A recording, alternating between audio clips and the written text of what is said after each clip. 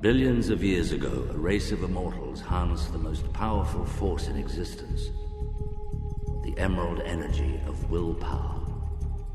These immortals, the guardians of the universe, built a world from where they could watch over all of existence, the planet Oa. They divided the universe into 3,600 sectors. A ring powered by the energy of will was sent to every sector to select a recruit. In order to be chosen by the ring, it was said one must be without fear. Together, these 3,600 recruits formed the intergalactic peacekeepers known as the Green Lantern Corps.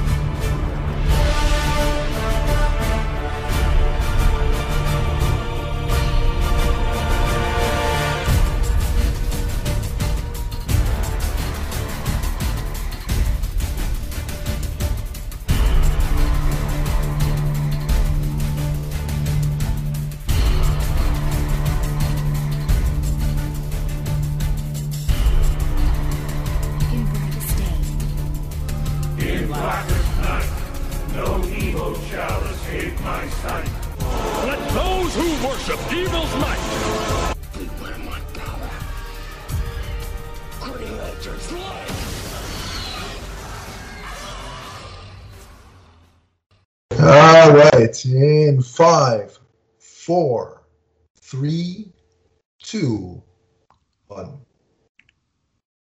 Welcome to another episode of Emerald Echo, a Green Lantern podcast. As always, I'm your host, Adam, and with me is my co-host, Donnie. Donnie, how's it going? What's up, Lantern fans? It's the man who once had dinner at the Hand Family Funeral Home. It's the Emerald Enthusiast. I wouldn't be eating at a funeral home if it was me. But I thought I'd give you a little bit of Halloween flavor. Well, yeah, that makes sense. Yeah, even though by the time people are hearing this, it'll probably be Halloween will have come and gone. But it's still, the effect is there, and you can take the audio soundbite and use it next Halloween. But yeah, got a little bit of Paul Bearer kind of flavor there too, to quote some wrestling, which I'll get back to later in our review today. But we are going to continue our deep dive into Kyle Rayner's time as Green Lantern. I mean, he still is technically Green Lantern, but his time as the main eventer, let's say, to keep the wrestling theme going. So we're going to be continuing our series of reviews on that. But we do have some brief news bits to go over. So let's get to it. First up, what do we got, Donnie? Where do you want to start? Now we have some idea of what the Green Lantern HBO Max series is going to look like, and that the characters that will headline that show are Guy Gardner, Jessica Cruz, Simon Baz, and Alan Scott. So, what's your opinion of that, Adam? Well, I mean, in terms of those characters headlining, I think it's an interesting mix of characters. I love that the OG kind of Green Lantern is getting some love and going to be featured in here. Of course, the news that Jessica is going to be prominent. It makes a ton of sense. That character is really breaking out, and I couldn't be happier. And then, of course, where Jessica goes, usually Phil Bova's favorite Simon follows. That's going to be my running joke. Sorry, Phil. I love you, buddy, but I'm gonna have fun with that for as long as I can ride it out. And of course, we've also heard Kilowog is present, which you have to have Kilowog, right? I mean, right. He's like, yeah. And then Sinestro, which here's one barometer where somebody's going to have a tough act to follow.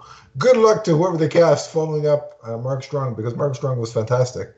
But I love the character of Sinestro, and I'm assuming we're going to see him as a Green Lantern to start the series at least.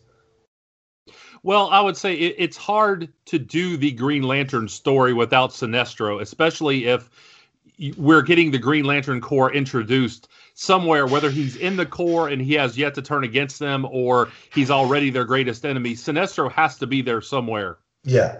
But the character is great. One of DC's best villains, per se, for sure. But also, I think when he had his, the instances we've seen him in quote unquote hero mode.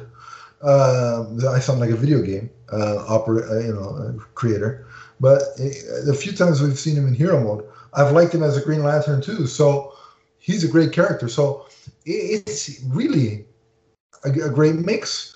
I know some people are upset that their favorite aren't there, but I mean, hopefully the hope is that this show is going to be really good, and the hope is that it'll last multiple seasons. And there are plenty of Green Lanterns to use from the comics, and with new seasons comes the opportunity to explore new lanterns. So fret not, and just support the show when it arrives. Give it a fair shake, and let's see if we can be supportive enough to get this to a second and third and so on and so forth season. I would wholeheartedly agree. I mean, it's been so long since we got any Green Lantern centric character in live action. Now that we have this, let's not be ungrateful. Let's see how it unfolds, and hopefully all the characters that have headlined Green Lantern over the years will get justice, whether it's in the movies or on TV. Right. This could be a new golden age for us as Green Lantern fans. So yeah. Let's all just relax and see what is in store for us. And what's it beyond knowing the characters and who we're going to be seeing? We also have some news in terms of one of the executive producers, I believe he is, Mark Guggenheim, right? Yes. He's recently done an interview. I want to say it was with Comic Book Now or comicbook.com, whatever site that I'm not 100% sure which one. Maybe Comic Book Resources. Again, I'm not sure which one, but I remember watching the video where he basically talked about the fact that they're approaching Green Lantern as a season of television, whether it be 8 to 10 episodes, however long it'll be, or beyond, who knows. But they're approaching it as a season of television with movie production values rather than, a 10-hour movie that's split up into 10 parts. And he talks about, he finds that when stories are approached as, when streaming series and such are approached as, 8 to 10 hour movies, there's a lag kind of in the middle because he's found that because they've taken that strategy, there's a lag in the middle part of the story. So to avoid that, they're approaching it as, a season of television. And I think that's how it should be approached. Yes. And, a couple of shows that I've watched that I'm a fan of in the last 10 years or so, shows like The Walking Dead, which is, of course, adapted from a comic book, and Lost. These are shows with a lot of different characters from a lot of different backgrounds, and they hop around. And so you're getting a lot of stories unfolding simultaneously. And I think with the backdrop of the Green Lantern Corps, it's not just about the Green Lanterns themselves. There are a lot of different planets and societies that are developing around them, and there are storylines happening around them. With the TV format, you have a lot of opportunity to explore what's going on around them, where it's not just a single narrative. And so I'm very happy that this is how I think the Green Lantern Corps, with all of its characters and its panoramic shot of a cosmic story, a cosmic backdrop, this is the way to go. So I'm very excited about this, and I think that the opportunities that they have here, our prospects are unlimited, and I'm very happy to see how this plays out. Definitely. We wait with bated breath for more announcements. Hopefully, maybe by the end of this year we'll get some more news, but certainly into 2021 we should be hearing a plethora of casting information news of that nature. So we, of course, will keep you informed and share our takes on whatever news comes out as it happens. But shifting over from the HBO Max Green Lantern streaming series.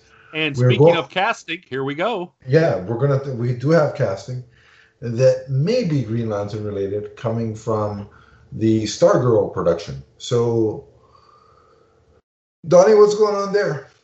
Well, the actress's name is Issa Panarejo. We know that she has been confirmed for the Stargirl series. The rumor right now, and again, we have seen this on several different sites, but we have not seen it confirmed by a reliable site yet, is that she is Jade, and that is Jenny Lynn Hayden, the daughter of Alan Scott. And at one time, she was a member of the Green Lantern Corps, that she's going to be the Green Lantern, or at least a Green Lantern representative on Stargirl in season 2. Right. The reason that I wanted to bring this up, even though it's not, let's say, 100% confirmed by a trade per se, is that the site that I got it from, which is a site that is a network of sites that's directly their sole focus is DC TV, and usually what I've noticed is that their insider information that they've posted has more often than not that I've seen come to fruition. So that's why I thought it important to bring this to the forefront. Now, if it is Jade, I think that's a genius move. Not only because you and I had speculated on it, Jade probably being a likely candidate earlier on an earlier episode. I mean, that makes us look good, but it's not why that's not why I'm advocating for it. I just think that with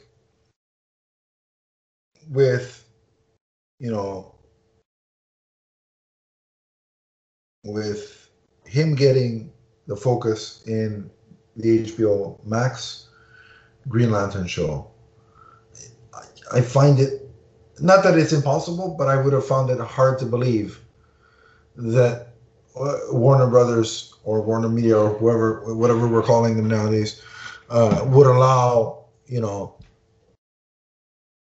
again, it's not impossible, but I find it hard to believe that they'd okay two versions of Alan Scott at the same time. I wouldn't have a problem with it, but Warners and DC are picky about which characters get multiple representation at the same time in two different forms of live action media. So that I would have found it hard to believe that Alan would be in two places concurrently. And I don't think, Jeff Johns being, a continuity savant, let's call him, I don't think he'd go off the rails and say, okay, well, I'm going to bring in Hal Jordan, or Kyle or John to serve as the Green Lantern of this new era JSA that we're building on Stargirl. So that leaves really two logical choices to be the Green Lantern representation: Jade or Obsidian, right? And given Stargirl's penchant so far to have, a team that is predominantly female centric, Jade fits the bill. Yes, Issa she's 20 years old. I looked her up. Again, I'm not overly familiar with her body of work, but she does fit right in with the age group of the heroes that have been established in season 1. Yeah. Yeah. So, I mean, it all makes sense. We'll await confirmation, but if it is Jade, I give it 2 thumbs up. Again, I'm not familiar with her, but one thing the DC CW shows have been pretty good with across the board is casting. So I am not going to start second guessing them now. I will give them the benefit of the doubt and have the actress be able to perform, and then I will judge her portrayal. Yep. But I think Jade is a great character, and it would be fantastic to see her in live action. Yeah. Well, and I'll say this: Jade is in my top 10 DC characters. I absolutely love that character. You know, she was a longtime compatriot and love interest of Kyle Rayner. Mm-hmm. She was introduced in All-Star Squadron number 25 in 1983. Of course, she is the daughter of Alan Scott, and the character was just wonderfully developed over the years, and I've always wanted to see her in live action, and that gives me more hope that eventually we will see some version of Kyle somewhere. So I'm excited about that, and you know, again, I've just wanted some Green Lantern characters represented. It always seems like, at least since 2011, that with the DC shows, they go right up to, you know, the precipice of where Green Lantern would be logically introduced, and then they go into another direction. It looks like finally this time we're going to see some of the Green Lanterns, their influence on the DC universe. So that is exciting. I mean, Arrow gave us a tease for so long about with Hal Jordan's jacket, right? Remember that close-up of Hal Jordan's jacket? Right, and Barry made reference to, you know, a pilot vanishing. So there have been lots of Easter eggs about, you know, Green Lanterns here and there, but they never actually introduced them. So and then there was the final. The final. Here's a tease for you guys, with John getting a Green Lantern ring, or John Diggle, sorry. Getting hopefully John Stewart somehow. yeah. But getting what was either a Green Lantern ring, or a regular mood ring, or a glowing lollipop, in which case probably shouldn't eat it because God knows where it's coming from. But you know, there was that. So like you said, hopefully she is Jade, and I would just recommend her maybe not date Kyle, because that doesn't really end well for people. No, and we're going to go into that later on, aren't we? Right. So maybe diverge from the comic book and don't go there, because his girlfriends don't have the best of luck. But we'll get into that. So yeah, we'll hope it happens, and if it gets confirmed between now and our next episode, well, we'll confirm it for you. But before we get into more Kyle talk, let's and review comics, let's talk about some comics news. So what do we got? Sure. We don't have much, but as far as the beginning of 2021, we've been given some information by DC. There is going to be a Green Lantern Corps comic book where the Green Lantern Corps has been depowered. And we know that John is in that. We know that Nort, of all characters, is in that. Kilowog is in that. We have seen that so far. We also know that in the Justice League title, there was an image of Jo Mullein. And so that makes me happy, because I've been wanting to see her survive beyond Far Sector. I thought the character had more potential. So it makes me happy that she's going to be brought into DC proper. Absolutely. I think I'll just reiterate it, and I've probably said it on this show before. Right now, of all the titles featuring a Green Lantern, I think Far Sector is my favorite. And it's really a wonderful book. And let me just say very quickly, people are wondering, you know, some people are questioning why Jo, because she's so new. To me, you don't bring an association with someone like N.K. Jemisin. You don't bring her on board and not make the most of that, because that's been a big victory for DC, to be associated with somebody who is an award-winning science fiction writer. Yeah. I mean, and again, not only is she a great writer, but people are seemingly responding to the character. So why would you not capitalize and continue to explore that character? Like, you know, look at what's happened with Jessica. it'd be great if the same happened for Joel, right? So, and again, for this character, for the in general terms, for the character of Green Lantern, the mythos of Green Lantern, to continue to thrive, there has to be evolution, expansion, and change. It can't just be Hal, and then John, and then Guy, and then back to Hal, and then and wash, rinse, repeat. If we want this character to succeed as a brand, the more characters that gain popularity and more exposure and more longevity, the better it is for the mythos as a whole and the health of the mythos to continue. So I agree. Yeah, the more that we can develop characters, that DC should develop characters that can take hold in different places with different audiences. I think that's how you keep the Green Lantern mythos vital. And obviously, we haven't had much representation since 2011. So now's an opportunity to do that again and to introduce it in a different way. And hopefully you have different characters resonating with different people, and we can keep the TV show and some of the other opportunities, we can keep it going for years to come. And again, this future state is not just impacting the Green Lantern; it's a line-wide thing. So, Batman, Superman, Wonder Woman, The Flash, they're all getting, looks into their obvious, future. And, there's a different Batman, John Kent.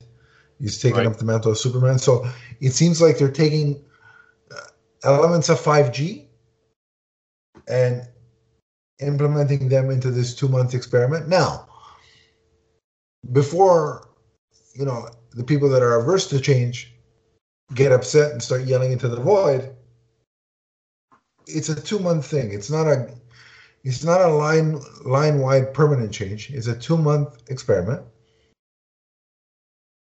If you're really that dead set against not reading it, take a break for 2 months. Yeah, exactly. I mean, this doesn't seem, if you don't like the story, and again, events happen like this. Some are great, some are not so great. But if you don't like it, I don't think it doesn't spell the end of your favorite character here. Right. Yeah. I mean, the best thing that could happen from this initiative, in my opinion, is that DC develops if they see that certain versions of these characters, resonate, right? Mm-hmm. If DC develops a secondary, future continuity, where a couple of the characters that are most resonant get books that continue in that version of events, that'd be great. Because then concurrently, the regular book could keep going. I mean, that's the benefit. And if it doesn't work, then they don't have to do it ever again. Right. And so, yeah, like I said, I see this as opportunity to, create a little bit more positive buzz here. Yeah. And, they already had the plans. So it sounds like they scaled it back a little bit. Yeah. DC did. But they didn't just scrap everything and throw it out the window, because obviously they had some idea of something that would bring some interest in DC. And so, yeah, look, just, give them a chance, try to remain positive, remain optimistic, and see what they're going to give us in 2021. It's not like we have a lot on our plate right now anyway. So yeah, and I think it's a better way of doing it than saying this is the new status quo for every single title for the foreseeable long-term plan. It's a 2 months experiment of let's try this and see what lands, if anything, and what doesn't. Yeah. So, yeah, like I said, I'm excited to see where they go with that. And, 2021, there's a lot of possibilities with Green Lantern, both in print and outside of print. Yeah. So, yeah, let's see. The thing is, the story is so big. There are so many characters. Hopefully, there'll be something that resonates for you somewhere. Yeah. And like I said, if not, it's a 2-month break for your wallet. That's a great way to look at it. You can go read something else and always, make sure you come back to Green Lantern though. Oh yeah, of course, yeah. We have to say that on the Emerald Echo podcast. We definitely want you listening here, and we want you supporting DC and the Green Lantern mythos. Yeah, at the end of the day, we'll be covering Green Lantern. We're going to cover this event from the Green Lantern perspective, and then on my network of shows, I'm going to be covering Superman, Batman, and all those guys, and Flash. So probably Donnie and I will cover Flash as well. So I'm probably going to cover a good bunch of these books. And again, if I love them all, great. If I love some and not others, that's okay too. And if I end up thinking it all stinks, well, in 2 months, my regular books will be back. So I got nothing to lose, right? Except some money, but that's okay because I'm keeping some people employed, so it's good. Right? Yeah, and you could always trade it for something you like later on if you don't like it. So right, exactly. Resale value, exactly. Yeah, get them signed, and it becomes a collector's item. Yeah, there you go. Yeah. So there. Yeah. All right. So that's it for the news. Let's get right into Kyle Rayner's continuing adventures as the Green Lantern. So where are we going? We are picking up with Green Lantern Volume 3, number 54, going back to 1994. Wow. And of course, this is a very controversial issue. You've probably heard about it in the past. A big event happens, and we're getting ready to cover that.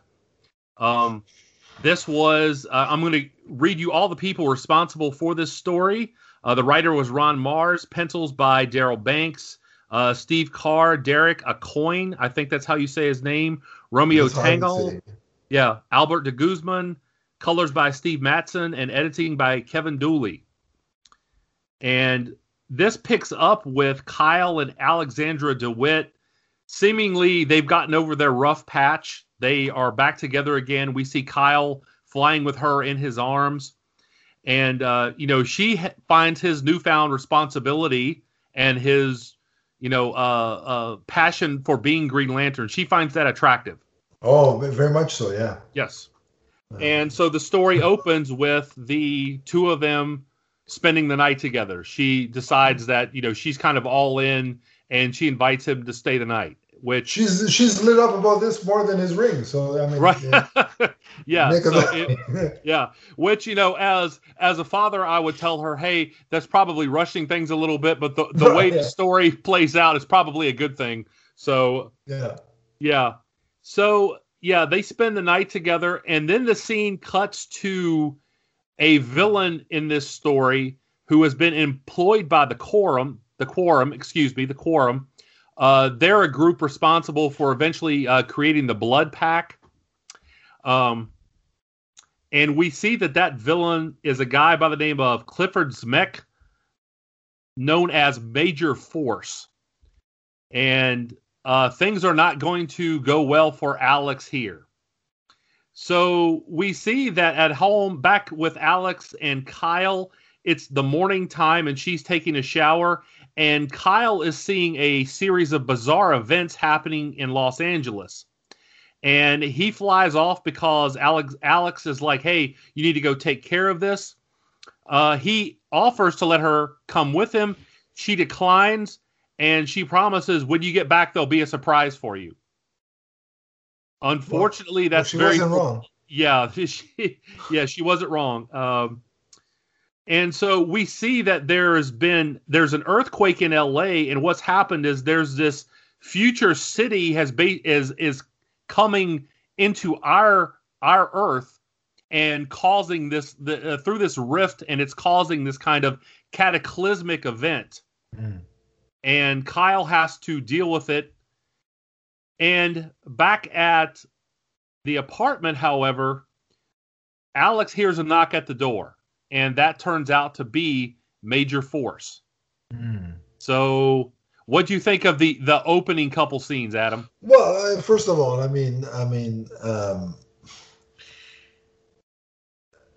I totally get,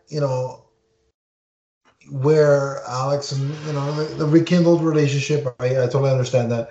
And, I mean, they're mid-20-something people, so, I mean, them doing, whatever we know what they're doing. I mean, they're consenting adults, go for it. And that's cool. It's fine. Good for Alex. At least they had one last happy hurrah. By the way, I was responsible for what pages, but man, Alex is pretty smoking. Yes, yeah. If she was a real person, she'd be on the list. But aside from all that, when we get to, I mean, first of all, like they're telegraphing. I mean, they tell you. If you've read this stuff long enough, you'll know the signs. Whether it's a TV show, a movie, or comics, when two characters are talking about how happy they are and how good their relationship is going, you know things are not going to end up well. That's a clue that something bad's about to happen to one of them at least. Like, as an audience member of any kind of media where this is happening, you're either yelling at the screen or yelling at the book. Shut up! Stop manifesting, your positivity, because then, it's not, like I said, it's not going to go well. I really did like the scenes where the futuristic LA or wherever is sort of melding with present day. Yeah, that was a really inventive scene, and of course Kyle has a lot on his plate trying to deal with all that. So right, but I think in that scene you can see his some character growth there, and his maturity levels improving, because he doesn't waste much time, in taking action and alleviating the situation. Yes, he's gaining confidence at this point. Also, the artistic representation of the earthquake and the damage that this event is causing looked great. I must say, it was really, really evocative. You felt like you were in the middle of chaos. You know what I mean? Yes. It felt like a POV situation where you were there in the moment. So kudos to. And the name of the story is called Forced Entry, and obviously that applies to Major Force. Dual meeting. Yeah, but you can see that as, again, the city coming from the future and, kind of crumbling on LA. So you can see the double meaning there. Right. And then it's very creepy. The entrance of Major Force at the door, where he's in shadow and he's dressed as the flower delivery man. Yeah, with his name Cliff printed on his uniform. Yeah, and the card. I mean, this feels like you're watching one of those police dramas where you see the murder happen at the beginning. Yes, and you don't understand it until they go back and explain the steps that went into it, right? Yeah, it feels like you're watching one of those, so it was very well done. And the note that he puts to the flowers, I mean, what a creep! What a skin crawling, creepy, disturbing thing to do. It's very effective. I'm not going to say enjoyable. It's effective because, I mean, watching her what happens next is not enjoyable as a fan, but it's effective. Right. So I guess we should get right to the next moments. Right. Then. Well, at this point, you probably have figured out what happens here. If you haven't read this, of course, Major Force. It's 1994, folks. We're not putting a spoiler warning. Right. Exactly. Hopefully, you're not going to be mad at us at this point, but he enters the apartment, and Alex, of course, she tries to fight back against him. Major Force, however, is a particularly powerful villain. He has dark matter energies. He has super strength. He is nearly invulnerable. She tries to fight back. She tries to cut him with a knife, and of course, that does absolutely nothing. He eventually gets on top of her and strangles her to death. And when Kyle returns home, of course, he is ready. He's able to save the city, and it returns to its correct time. He comes back home, and we see one of the most famous moments in Green Lantern history. Infamous, really. Infamous now, yeah. Depending on your perspective. Depending on who you ask, yeah. Right. He finds the and one thing I will say, it is gruesomely awesome, the depiction of Major Force choking Alexandra DeWitt. You can feel it. Now, right, I'm not saying that's a good thing, but it's done tastefully. Like it's not. I know that sounds weird. Right. You get tastefully choking somebody out, but you know what I mean. Yeah. It could have been more gruesome and more. Let's put some blood and everything for the sake of shock value, and they didn't do that. But it was still effective, and like you said, you felt it. Right, you felt it. I mean, and that's the choice to, and this is something that we'll get into when we get to the end of the issue here. The choice of who is going to be the victim here. Alexandra, as Daryl explained to us on the last podcast, she was an instant hit, and she was a very likable character. And so when you see her die here, you really feel that. Right. There's an emotional impact. But also, when you think about it, who else are they going to kill from Kyle's life? Yeah, we really hadn't met anyone else from his life at that point. So yeah. So then, he comes home and he comes home and he finds a note that says "surprise for you in the fridge." And of course, that he opens the refrigerator up, and that is the body of Alexandra DeWitt. Okay, couple things. Shocking, yes. Disturbing, creepy, yes. All check mark boxes. But again, I appreciated the. It's always weird commenting in these ways on these things. The tasteful way in which this scene was depicted, because they could have opened the fridge full flung and shown for shock value, Alex's state crumpled and right. and mangled and all that stuff. Which was originally the plan. That was Daryl actually sent me a scan of the original artwork, which you saw her in there. Yeah. But DC was a little, the editorial was a little, worried about how that was going to come off, so they decided to close the door most of the way, which unfortunately had the effect of people thinking that Major Force had dismembered Alex, which didn't happen. But I think that's the reaction that people had at the time, was that he had pulled her apart. So, but I think whether that was incorrect as it may be, it's more effective, because even if you're thinking that, it makes you hate Major Force even more as a reader. Exactly, and that's the idea. Yeah, I mean, this was supposed to be, because you don't know what state she was actually left in. I mean, she's dead. She's dead, so you know that. But you know what I mean. And I think it was more effective. But yeah, it's. He shoots up the villain ranking in terms of I hate this guy. Yeah, Well, between the end of Emerald Twilight and Kyle getting the ring, at this point, we just saw a few issues of Kyle starting to understand the powers of the ring and, having a good time. And, he and Alexandra, being young 20-somethings, enjoying one another and working on the relationship. Right. But this is what Ron Mars calls Kyle's Uncle Ben moment. And you can see the parallels there, because now Kyle realizes the weight, the gravity that comes with being the last bearer of a Green Lantern ring.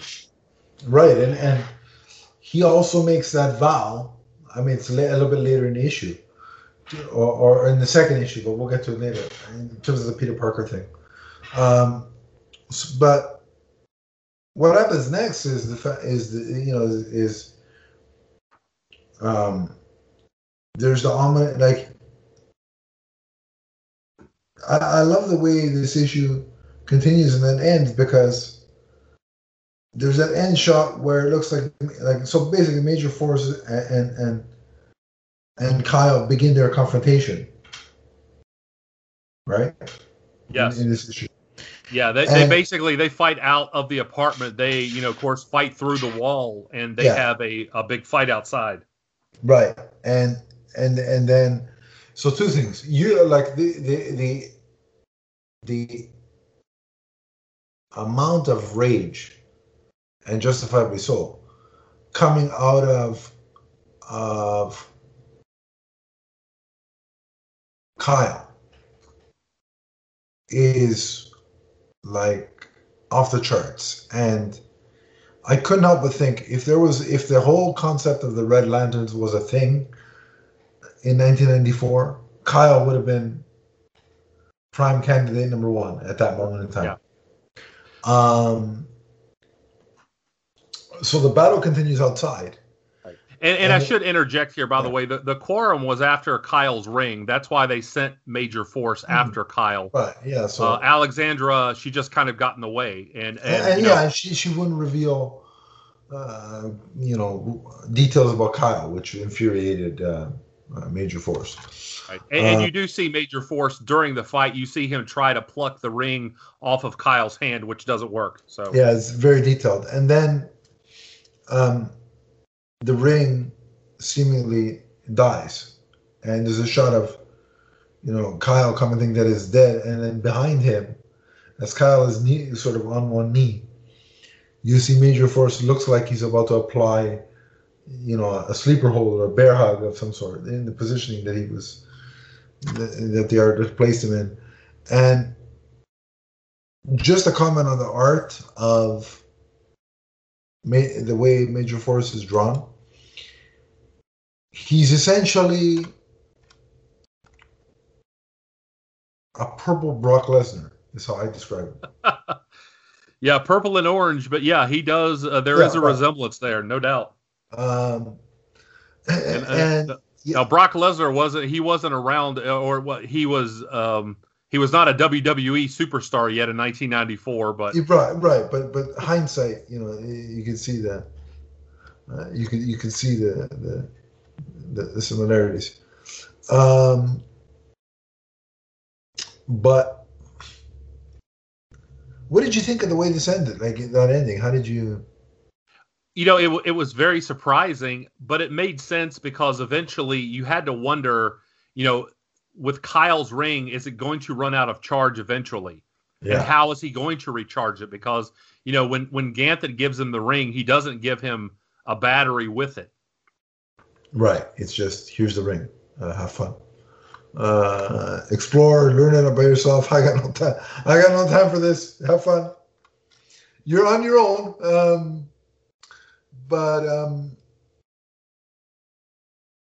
So, I mean, is there anything else about this first issue that you wanna mention, or should we rate it?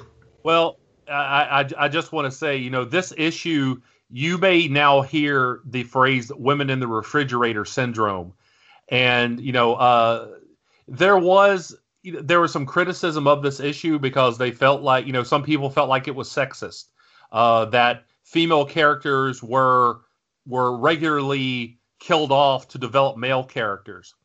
Now, I would have agreed 20 years ago there weren't enough female heroes and prominent female characters in some corners of the comic book world, but Alexandra DeWitt was conceived for this role, and so I don't think the fact that she was killed was because she was a woman. And later on, I saw a quote from Ron Mars that, they killed her off because she was a supporting character, and this is what she was designed for. Yeah. But again, and plus the fact that, again, this was a pretty gory end for her. So, at the time it created some controversy. Now, for me, I thought it was just masterful storytelling because, again, it was gloves off. It was not, the easygoing Sunday morning comics type of story. It was, we're going to take Kyle, and we're going to ratchet up the seriousness of this, and we're going to make you feel this. And that's exactly what Ron Marz and Daryl Banks and everyone who worked on this issue did, is they created something that we're still talking about 26 years later. And I mean, there has to be, like, you can't just have a villain like Major Force come in and attack, but in the end, everybody gets saved and everything goes back to normal. Because otherwise,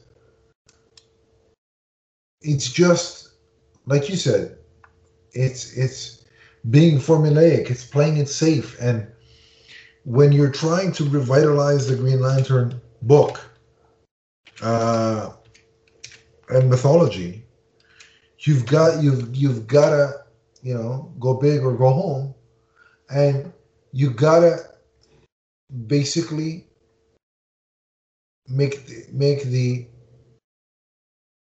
reader feel like, I gotta read this book because I don't know what's gonna happen. And that ending is a clear signal. Anything can happen in this book. People can live, people can die.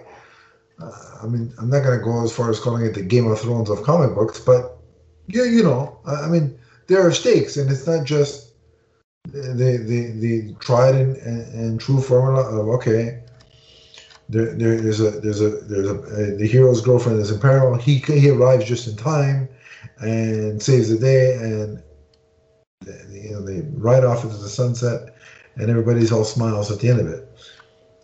So I appreciate that they took the risk, and that it was so shocking and ballsy, if you will, I guess. Yeah, exactly. I mean, right? It really kind of shook up the status quo for a while, and this was something that, again, this is why Kyle Rayner and the Green Lantern, which at one point was on the verge of cancellation. And, and I had that on authority from Ron Marz and Daryl Banks that, Green Lantern had gotten into the mid-40s as far as numbering goes, and it wasn't selling well. And you heard about these events and this new Green Lantern, and all of a sudden there was this renaissance, and it really did sell well for a long time. Right. But if it had just been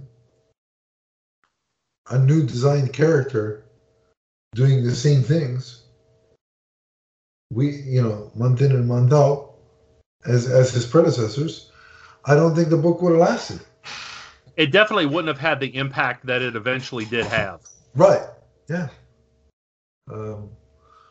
So with all that's it, should we rate it? Yeah. You first, sir. How did we do this last time? Was it art and story? Was it letter or not? Or I think we just gave it a number. Okay.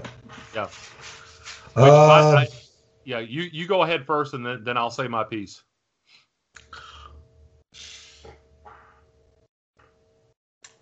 All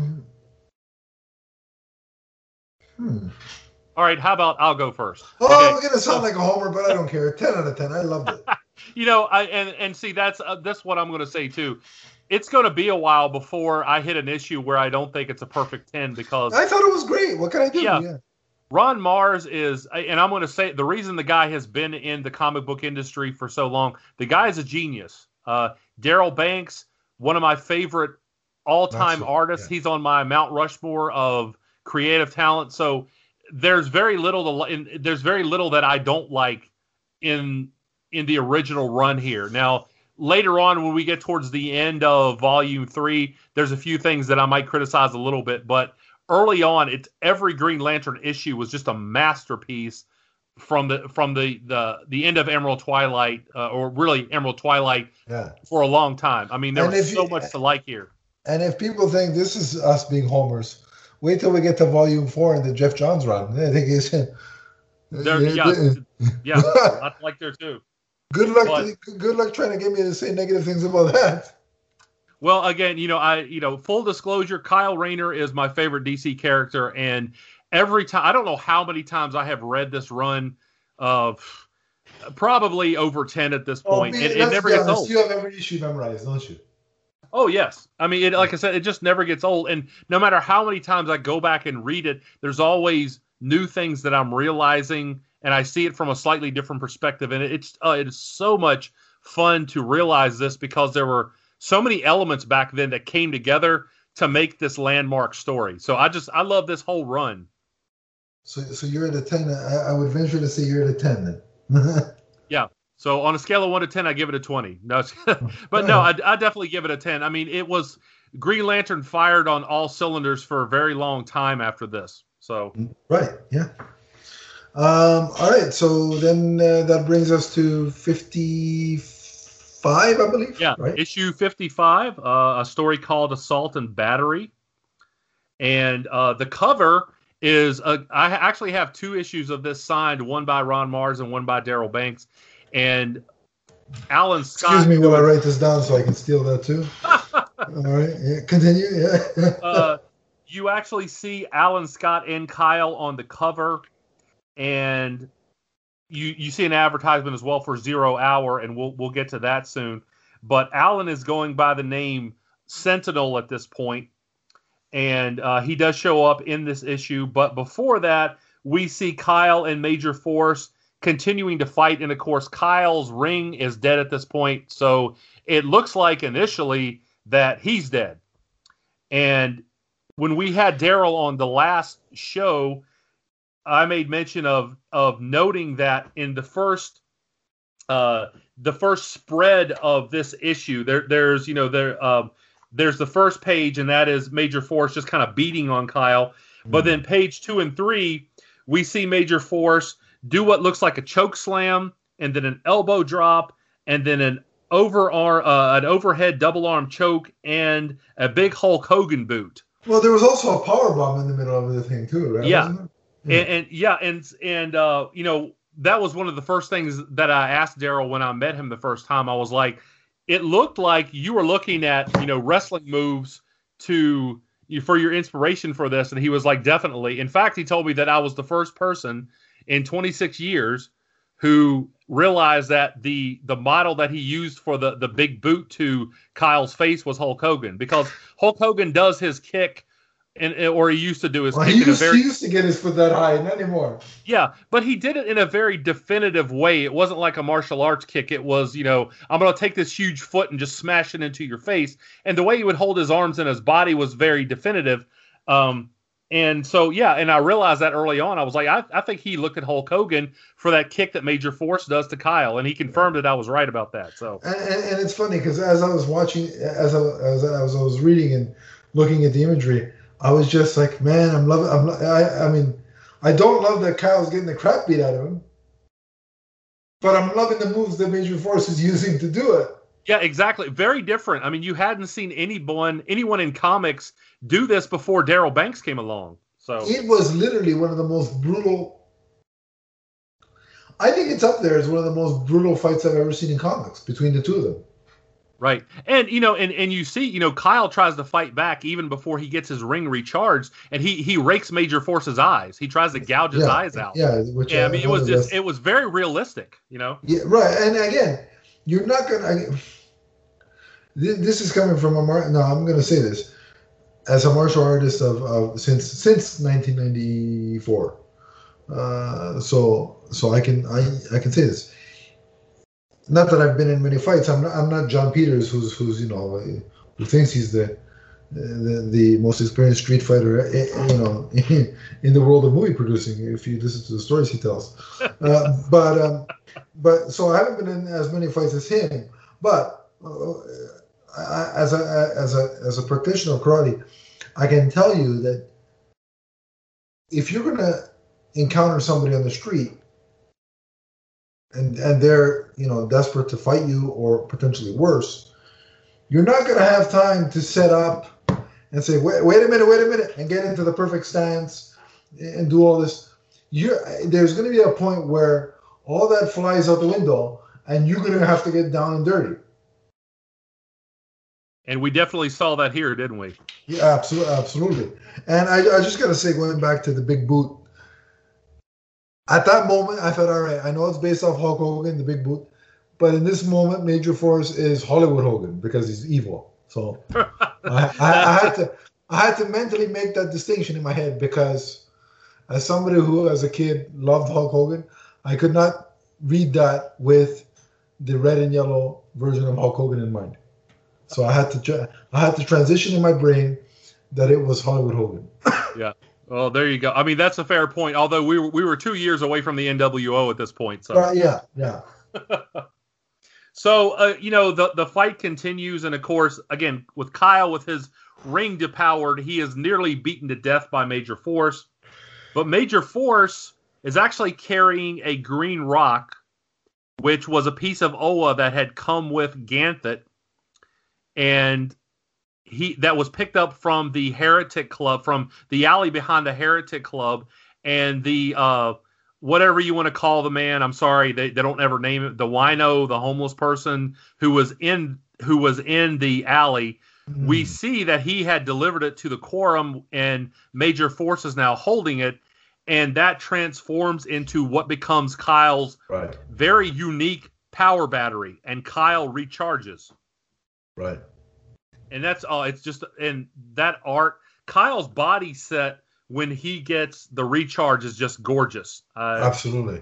I can't say enough good things about this art. And then when he creates the electric chair, I love that. That, I will say, that is my absolute all-time favorite Green Lantern construct. It's one of the most detailed and best images I've seen in a Green Lantern book. It was insane. I just, and you could see at this point, again, this underscores just how real this was. Kyle wasn't thinking about justice. He wasn't thinking about doing the right thing at this point. He was angry. He was trying to survive. And when he got Major Force at a disadvantage, he was ready to murder him. He was that angry over Alexandra's murder. And again, you didn't see that from heroes at the time very often, at least not DC and Marvel heroes. You saw it in, Dark Horse and Image and places like that. But this was something, Kyle, and he slaps him across the face and says, why don't you look at me when I'm talking to you? It was just the dialogue, the art. It was just so perfect. It's such a compelling moment in Green Lantern's history. Is it wrong that I was reading that in Christian Bale's Batman voice when he was singing? Because I totally was. And then, the cops come and they're like, they instantaneously start putting the blame on Kyle. And they're like, release him from that chair and you got to come with us. And this is the benefit of being a Green Lantern, because Kyle's like, screw that. and basically flies off. Right? Yeah, the Los Angeles Special Crimes Unit shows up just in the nick of time, because Kyle, he basically pronounces that he's ready to kill Major Force. He's like, I'm going to fire up old Sparky here, and I'm going to put enough juice into you that you die despite your near invulnerability. Yeah, right. Yeah, I mean, he was, like I said, he was, and this is a aptly termed, deadly serious in this situation. And also just to make another Batman reference, because I have to. But the special forces of the LAPD were about as effective as the 1960s version of the Gotham City Police Department. That is to say, utterly useless. I just thought I'd point that out. And of course, Major Force is like, check with the government. This is all, he's trying to have that get out of jail kind of free. He was trying to do some kind of get out of jail free card thing or whatever. But then we go back to Kyle's apartment, I think it is, right? Yeah. Kyle goes back to his apartment. Obviously, he's very distraught at this point, and there's another surprise waiting for him, but this one is not a negative. Yeah.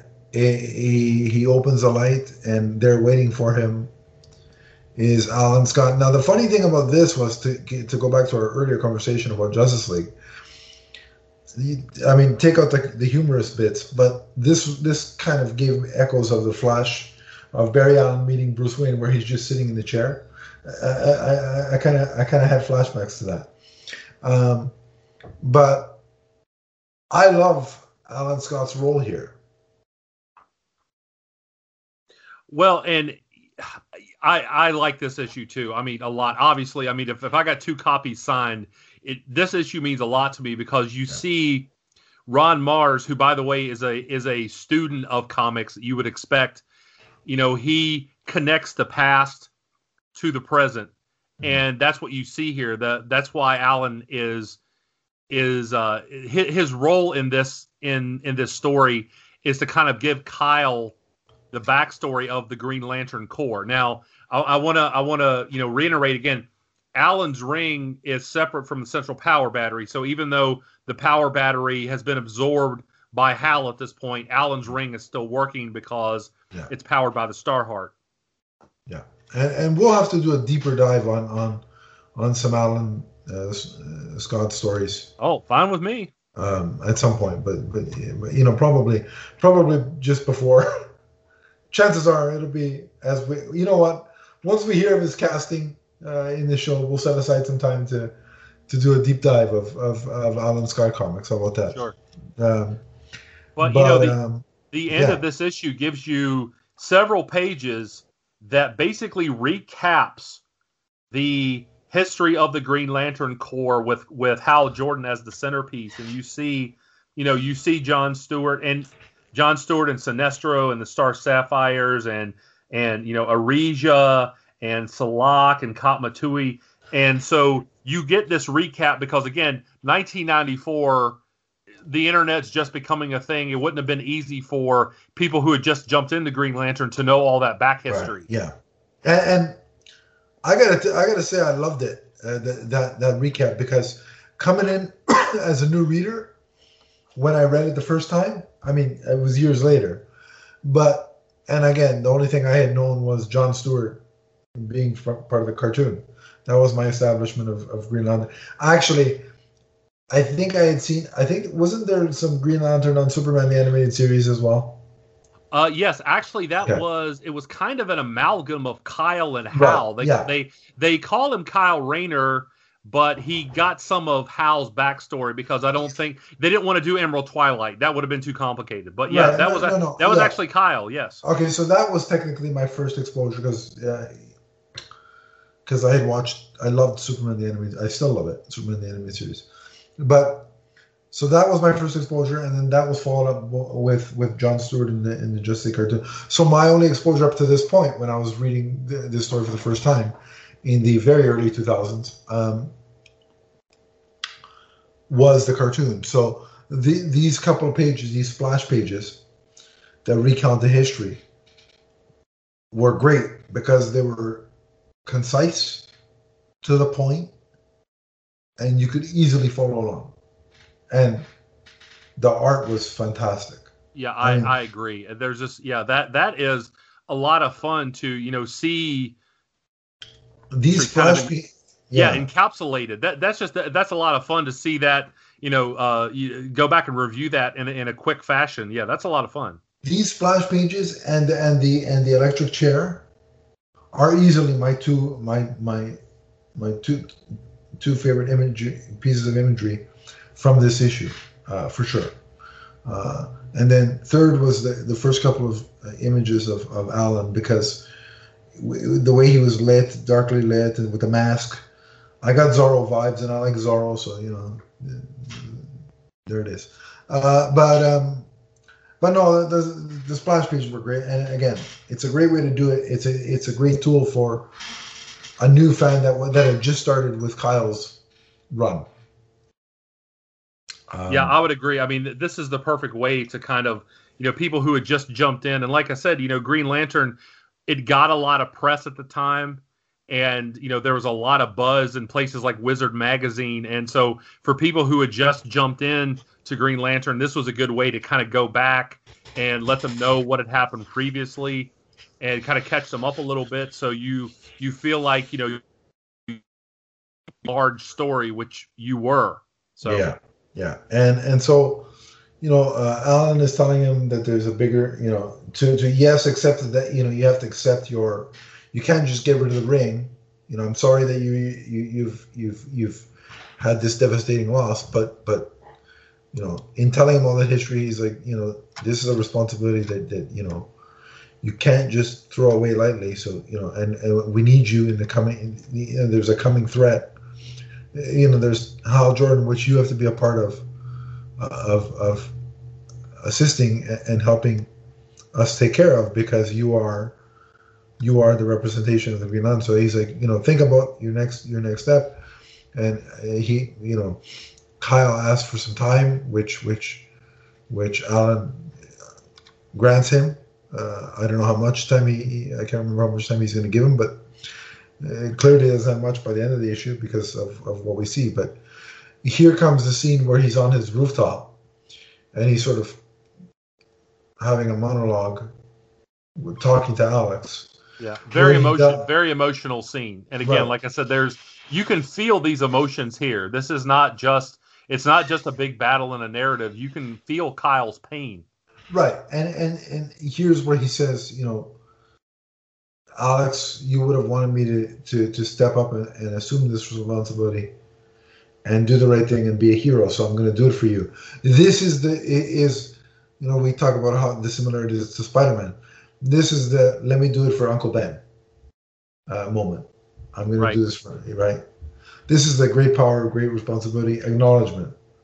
Right. Or this is similar to young Bruce Wayne at the foot of his bed, saying, I vow to strike fear into the criminal, the cowardly, and whatever the quote is. It's that kind of moment, right?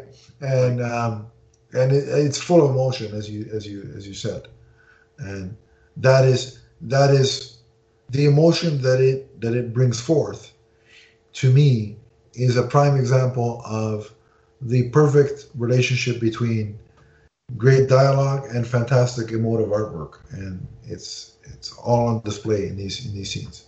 And then there's a big splash ending, which features Kyle suddenly coming in contact with Metron and Superman, and they show up and they need Kyle's help, and that leads into a big DC crossover at the time called 0 Hour. And we're going to save that for the next podcast because we're going to get into that, because that's where Kyle ends up. And so we're going to talk about that on the next podcast and let you know how Kyle fit into that kind of company-wide event before he came back to his own title.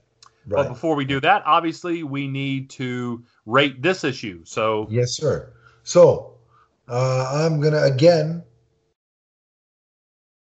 say 10 out of 10. It just is that good, people. It's amazing. I cannot recommend these issues enough.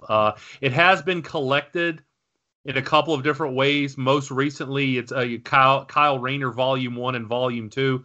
I really wish they would have gone forward and just collected the whole thing, because there's so much. Volume 2 isn't on Comixology, though, I don't think. Okay. Volume 1 is, but Volume 2 is not there yet. Oh, that's too bad. So I would really like a Kyle, just a big omnibus or a couple of them that just collects everything, because and I don't want to suggest that there weren't other writers at the time who there were a number of writers who did Kyle justice, but Ron Mars here, this is Ron at his best. And the reason the guy has been around so long, I mean, he's a legend in the industry, and there's a reason for that, and you see it on display here.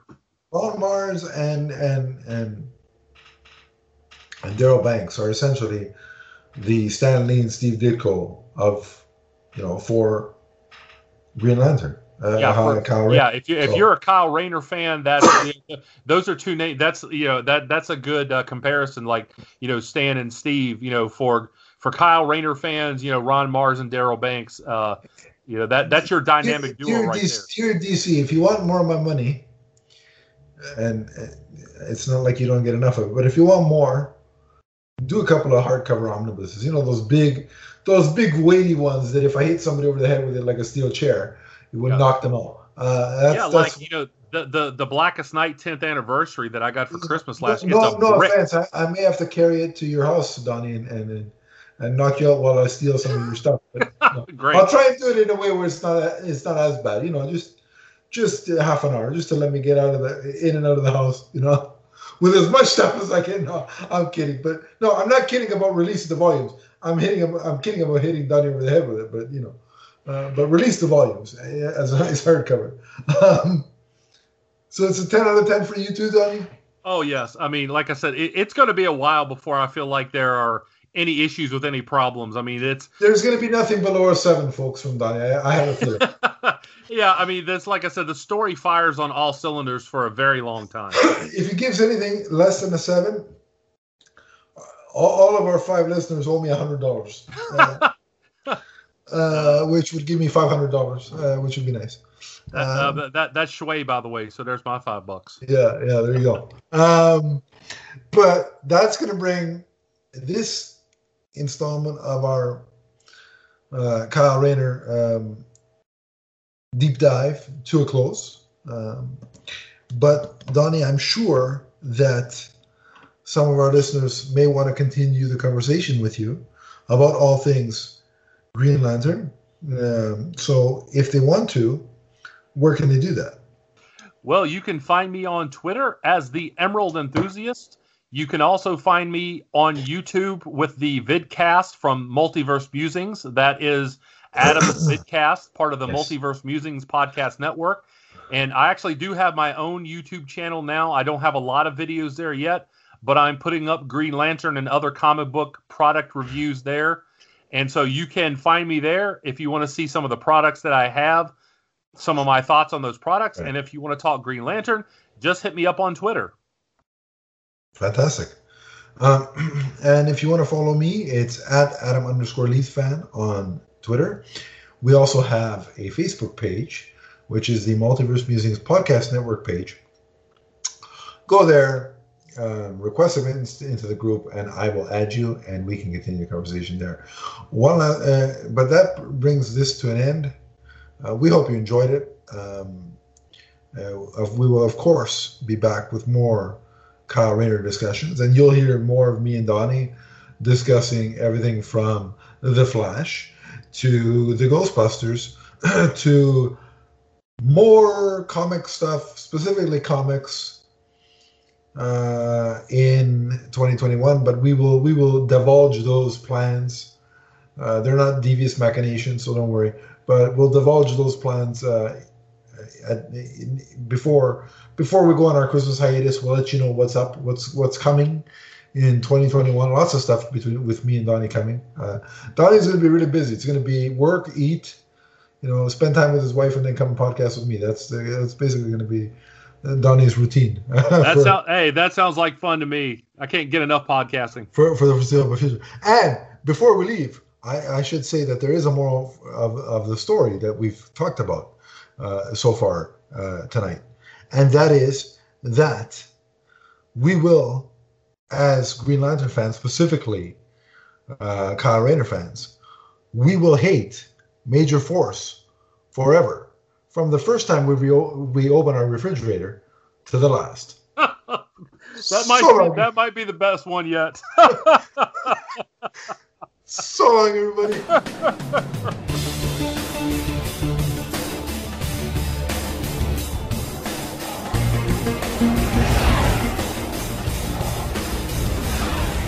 Of all the lanterns who have ever worn the ring, there was one whose light shined brightest. At first, his humanity was thought to be a weakness, and yet it proved to be his greatest strength.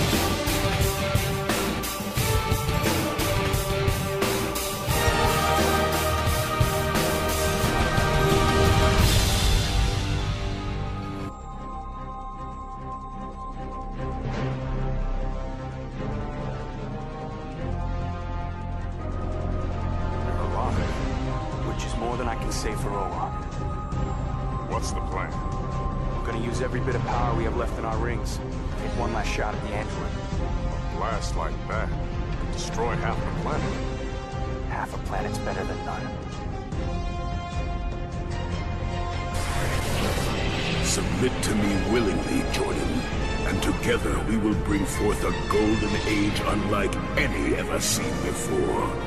You mean an age of servitude, where every individual is just an extension of your mind? No thanks. And I won't let you use the core against the rest of the universe.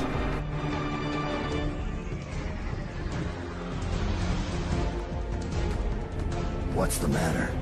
I just learned the thing this morning.